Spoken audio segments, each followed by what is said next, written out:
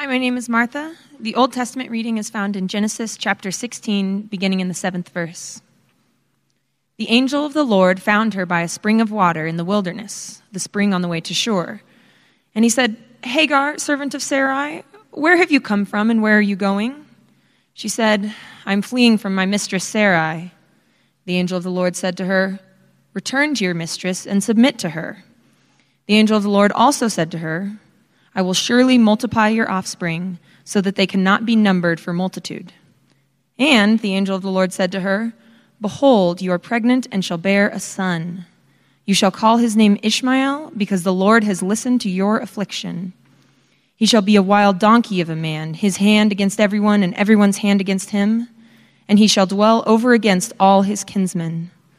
So she called the name of the Lord who spoke to her, "You are a God of seeing," for she said, "Truly here I have seen him who looks after me." The word of the Lord.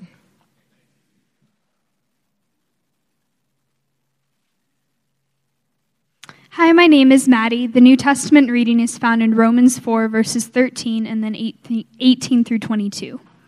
The promise to Abraham and to his descendants that he would inherit the world didn't come through the law, but through the righteousness that comes through faith. When it was beyond hope, he had faith in the hope that he would become the father of many nations. In keeping with the promise God spoke to him, "That's how many descendants you will have." Without losing faith, Abraham, who was nearly 100 years old, took into account his own body, which was as good as dead, and Sarah's womb, which was dead. He didn't hesitate with a lack of faith in God's promise, but he grew strong in faith and gave glory to God. He was fully convinced that God was able to do what he promised. Therefore, it was credited to him as righteousness. The word of the Lord.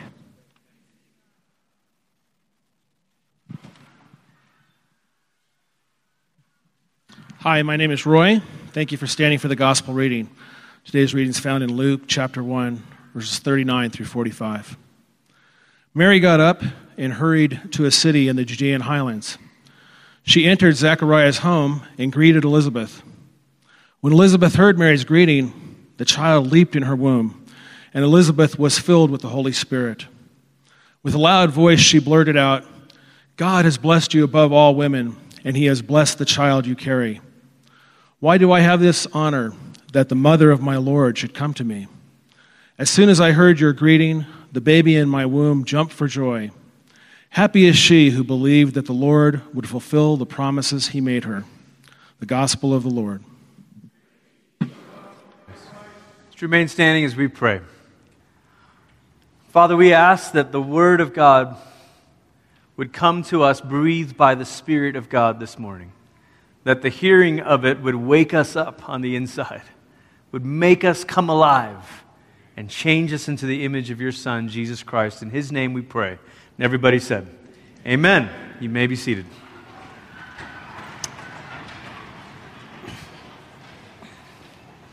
Well, earlier this summer, one of our kids went out early in the morning onto the deck, and we live in Rockrimmon, kind of on the west side there, and there was this little baby fawn, I guess that's redundant, a fawn that was sleeping on our deck, and as soon as one of our kids had opened the door, the fawn was startled and tried to escape by squeezing through these two bars on the railing around our deck. Now, unfortunately for this fawn, she got stuck right away, and so there's a bit of a slope on the other side of the deck, and so her head and shoulders and front legs are through and kind of down on the slope, and then her hind legs are on the deck, and so we're all watching aghast with horror, thinking, oh no, what's going to happen, And we think, well, don't worry, she'll sort this out, like the quote from Jurassic Park, life always finds a way, they will figure this out.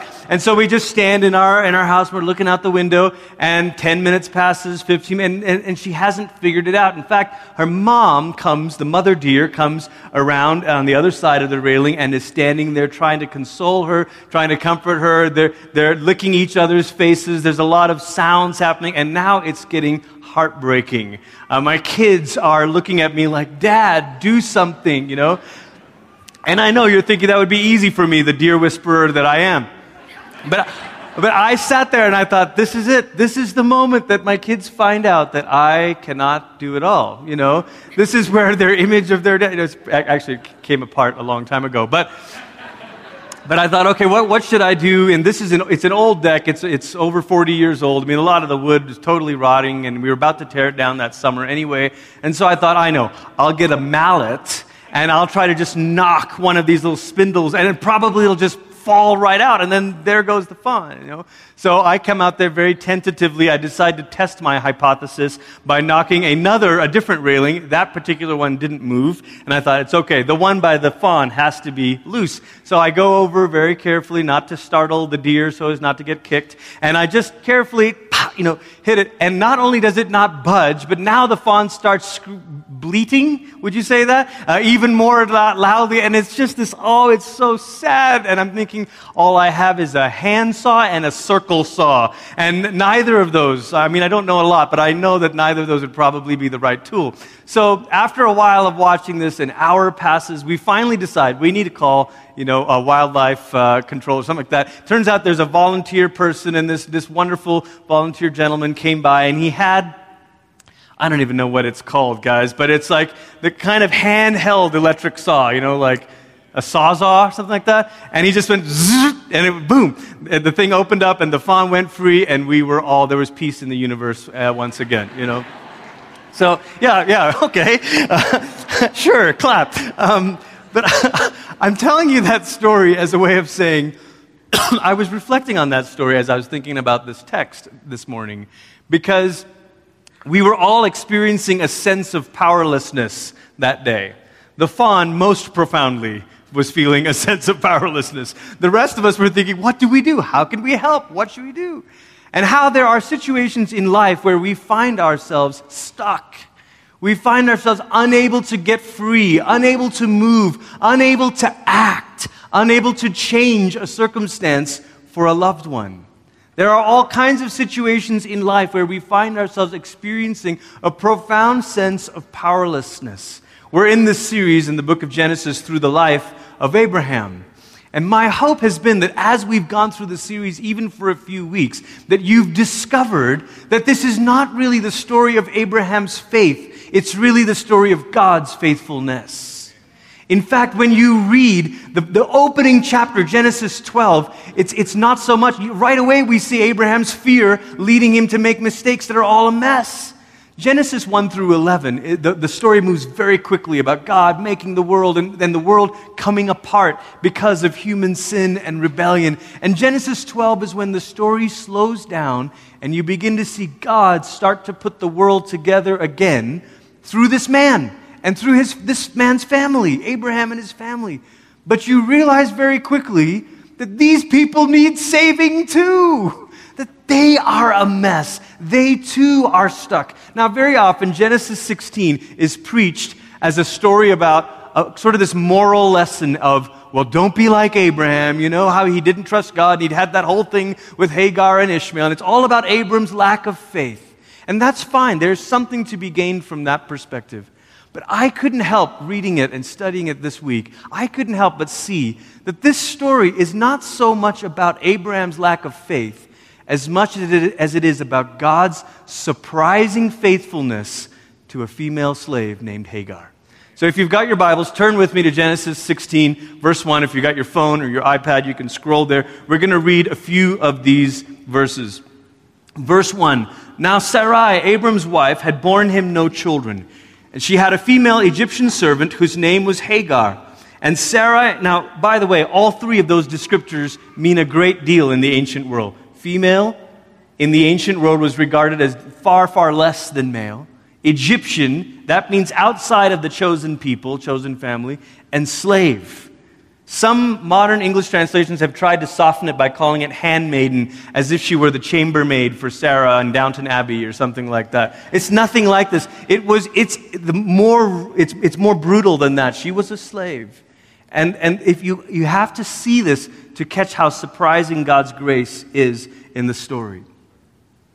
And Sarai said to Abram, behold, now the Lord has prevented me from bearing children. Go into my servant, and it may be that I shall obtain children by her. And Abram listened to the voice of Sarai. This phrase is the exact same Hebrew construction, same grammar, same setup as a phrase earlier in Genesis where Eve said to Adam, take the fruit. And it says, and Adam listened to Eve. It's the same parallel thing. Now, the reason it's parallel is not because, the Bible's trying to tell us men should not listen to their wives.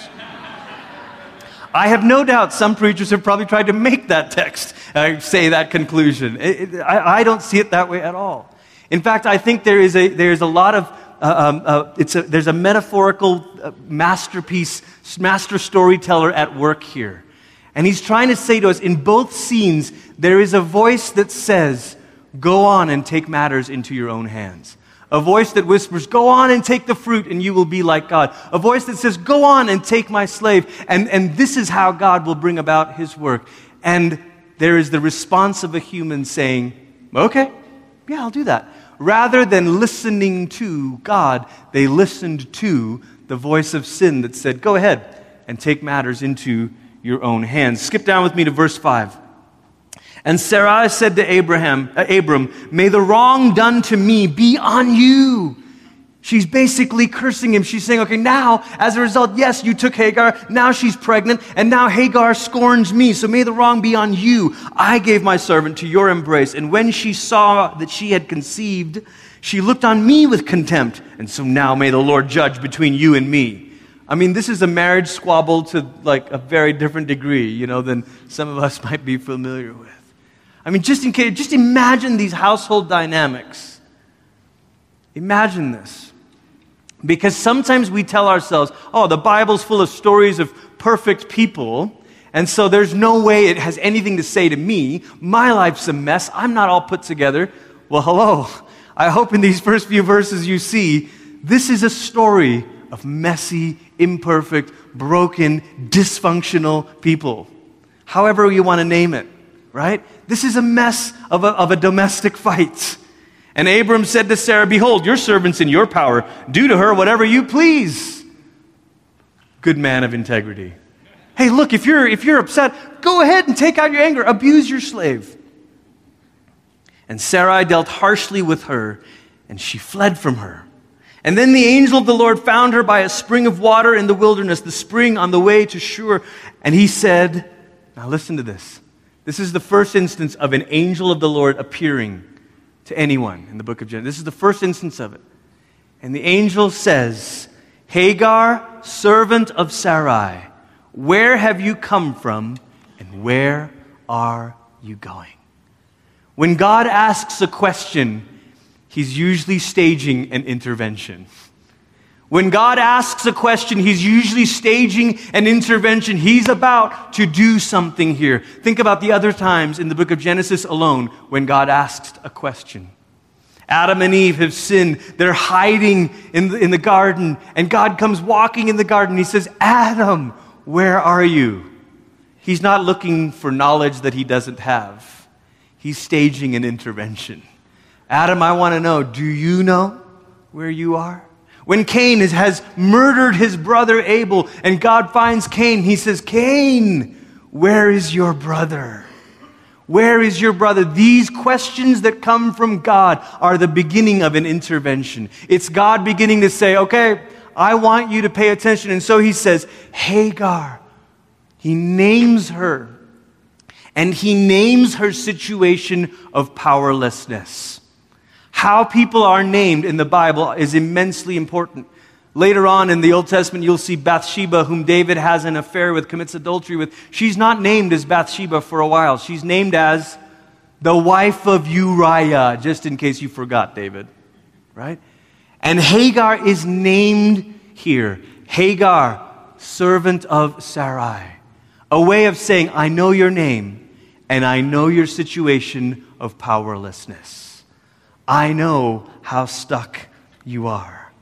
And then the angel says in verse 10, the angel of the Lord said to her, I will surely multiply your offspring so that they cannot be numbered for a multitude. You're saying, hang on, this was the promise that God gave to Abram. This is the promise in Genesis 12. This is the promise in Genesis 15. You have no business telling a female Egyptian slave that her offspring is going to number a multitude. Well, hang on, God. The promise doesn't apply to Hagar. Except that God says it does. Except that with God, His grace reaches beyond the people that we think it should reach. Except that with God, He is always reaching to the outer boundary to say, no, let's bring you in. Anyone who tries to tell you grace doesn't exist in the New Testament, in the Old Testament, read this story. Here is the grace of God calling to Hagar. If you ever wondered, is the promise of God only for people who have their lives put together? No. Can I participate in the promise of God? Can I participate in the saving story of God? Can I join in this story? Is this really the story of us? Or is this the story of good, perfect church people? Genesis 16 says it can be your story. It's not just for Abram, it's for Hagar. This promise is going to be yours. And the angel of the Lord said to her, behold, you are pregnant and shall bear a son, and you shall call his name Ishmael, because the Lord has listened to your affliction. That very name, Ishmael, the God who hears. It's echoed later when a woman named Hannah will have a son named Samuel, Shemuel. It's that same Hebrew root that connects these names. The God who listens even to a person who seems stuck. Stuck on the outside. Stuck outside of the promise. And then this is how Hagar responds in verse 13. And so she called the name of the Lord who spoke to her. And she said, you are a God of seeing. For she said, truly here have I seen him who looks after me. This is again a play on the Hebrew words. She's saying, I see the God who sees me. And this Hebrew sense of the word see is much more than the physical act of, oh yes, I've seen. It is this deep sense of, I am looking after you. I see you. Now, here is something even more surprising. In the Bible, the revelation of God, or the picture of who God is a picture that slowly comes into focus as we read the pages of Scripture. And so early on in the Old Testament, they're saying, I think we see God like this. I think He wants us to do this. And they sometimes get it right and they sometimes don't, right? The picture comes fully in focus when Jesus arrives. And they say, behold, now we've seen it. The God full of grace and truth, we've seen it. The only begotten Father. Jesus is the clearest picture of what God is like. But every time in the Old Testament someone gets a glimpse of what God is like, they name God. Every time someone in the Old Testament gets a glimpse of what God is like, they name God. Guess who's the first person to name God? Hagar. Hagar. You're like, wait a minute, Genesis 22, Abraham names God Jehovah Jireh, Yahweh Yireh, the God who provides, after the whole Isaac thing, right? I mean, it's Abram, right? Actually, before Abram named God as the provider, Hagar names God as the God who sees. God sees Hagar. And you could flip this phrase around and say, and Hagar sees God. She is given a glimpse. Hagar is given a glimpse, a revelation, a picture of who God is. And the picture she gets is of a God who sees. A God who sees. I want you to hear that this morning, friends. That in the middle of your suffering, in the middle of your difficulty, God sees you. And no, it's not fair. And for some of you, it's not even your fault. And for others of you, there may not even be a change anytime soon. And maybe it's enough to hang on just by this thread to say, and yet, and still, if I am like Hagar, if I had to go back to the house of slavery, and yet, I go back with a different knowledge that God sees me. But the story doesn't end there for us. Because I think it's possible to end there, and then what ends up happening is we start to rationalize oppression and injustice wherever we see it. We're like, well, I don't know, we can't change it, but hey, God sees you. Cheer up. The book of James has a warning against not being believers like that. Don't see a situation that you can change and say, well, be blessed and be fed. Good luck with that. Don't do that. The power of the gospel, church, is that you become people who not only are convinced that God sees you, but you become a people who begin to see others. You begin to see others. That's when you know the gospel is starting to really mess with you, because now it's not just, oh, God sees me, I'm His child, this is so great, so great, so awesome. I just love, oh, cuddly God, cuddly Father in heaven, you see me? There is something profoundly beautiful, and in a sense, we never move on from that. We always live in that place. And yet, the sign that we are really living in that place is that we actually begin to see others. Who is the female Egyptian slave living in the wilderness that God might send us as an angel of the Lord to find her and to speak kindly to her in the wilderness? You know, in the Bible, angel is used sometimes synonymously with just the word messenger. Who might you be a messenger to? Who could you be the messenger of the Lord and to say, look, I see you? And to see a person means asking the very same questions that the angel of the Lord asked Hagar in the wilderness. You remember what he asked her? He said, where have you come from? And where are you going? You want to be a messenger of the Lord that finds other people and says to them, God sees you. You know what it requires? It requires being able to say to a person, what's your story? Where have you come from? Where are you going? I don't want to just see this moment, because this moment might skew the evidence, might skew my conclusions. I'll give you an example of this. Yesterday I was on a plane, and I was flying. I had an earlier flight that was a long flight from, it was a 9-hour flight. And my connecting flight was a short, 90-minute flight. And I was on that second connecting flight looking around and thinking, none of us really know where each other has come from. Is this the only flight you've taken today? Is this the first of a series of flights? Are you coming from a funeral? Are you going to a family member who's aging? I don't know where you're going. I don't know where you're coming. All we see is how people are on the flight, right? And we can be quite judgmental about how people are on a flight. Right? If there's a kid, a baby crying, you're like, oh my gosh, get your kid under control.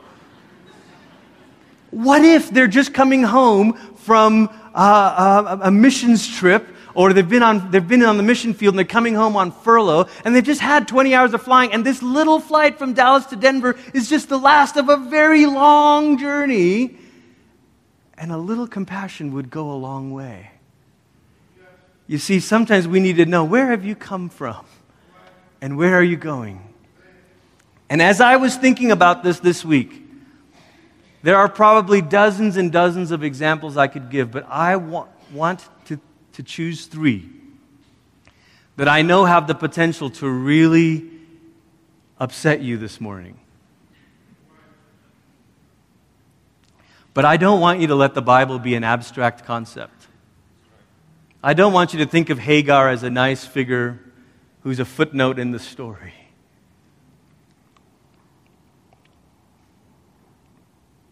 So I was thinking about this question this week.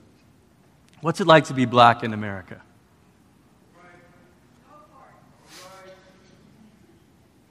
Sometimes all we see is what's happening right now. And, I don't know if I understand this, and I don't know if I agree with that, and I don't know.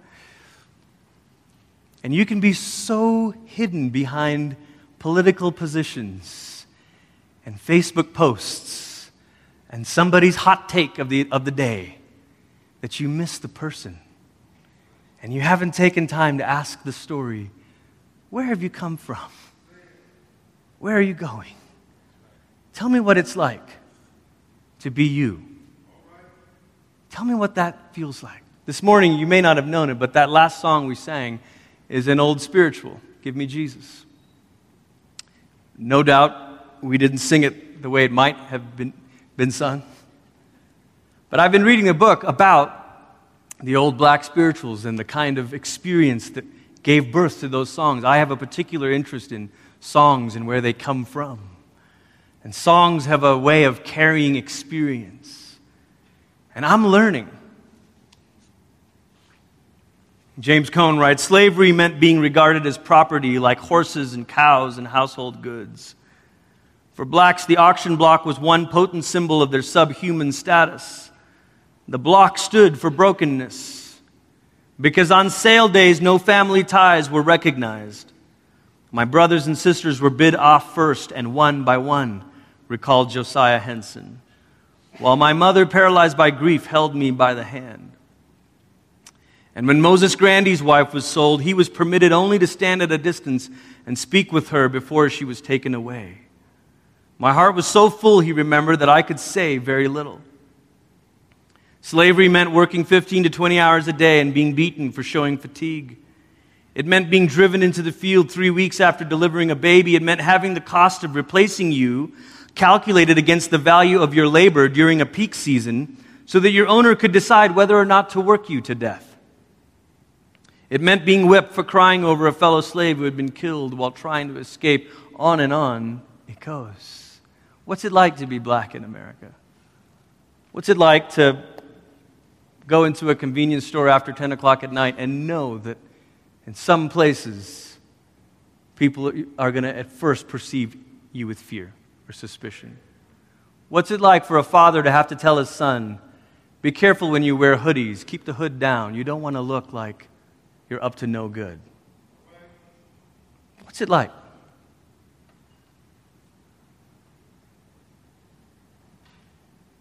What's it like to be a refugee from Syria? What's it like to be a doctor one day with your kids in a nice school and all of a sudden war takes over? Your town is in rubbles. What's it like to live in a shipping container for year after year, wondering when it's going to end? What's it like to think of life as being so difficult that it's worth taking the risk of drowning just to get on a boat to try to find your way to France?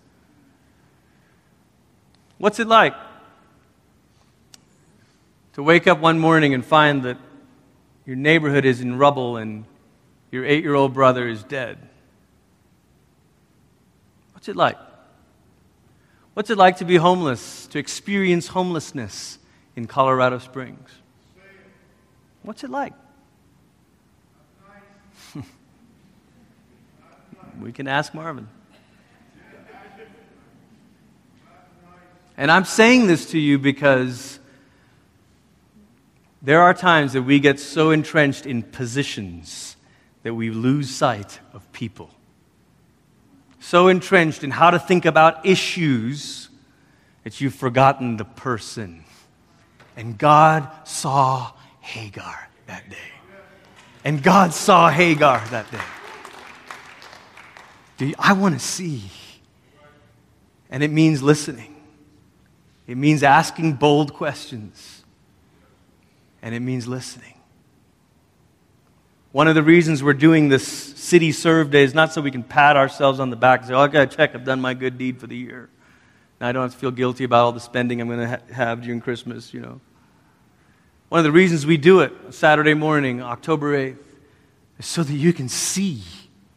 What's it like to live in the apartment complexes east of downtown Colorado Springs? What's it like to be in Nob Hill, Park Hill? What's it like? You need to go. You need to see. You need to know. Why? Because God sees.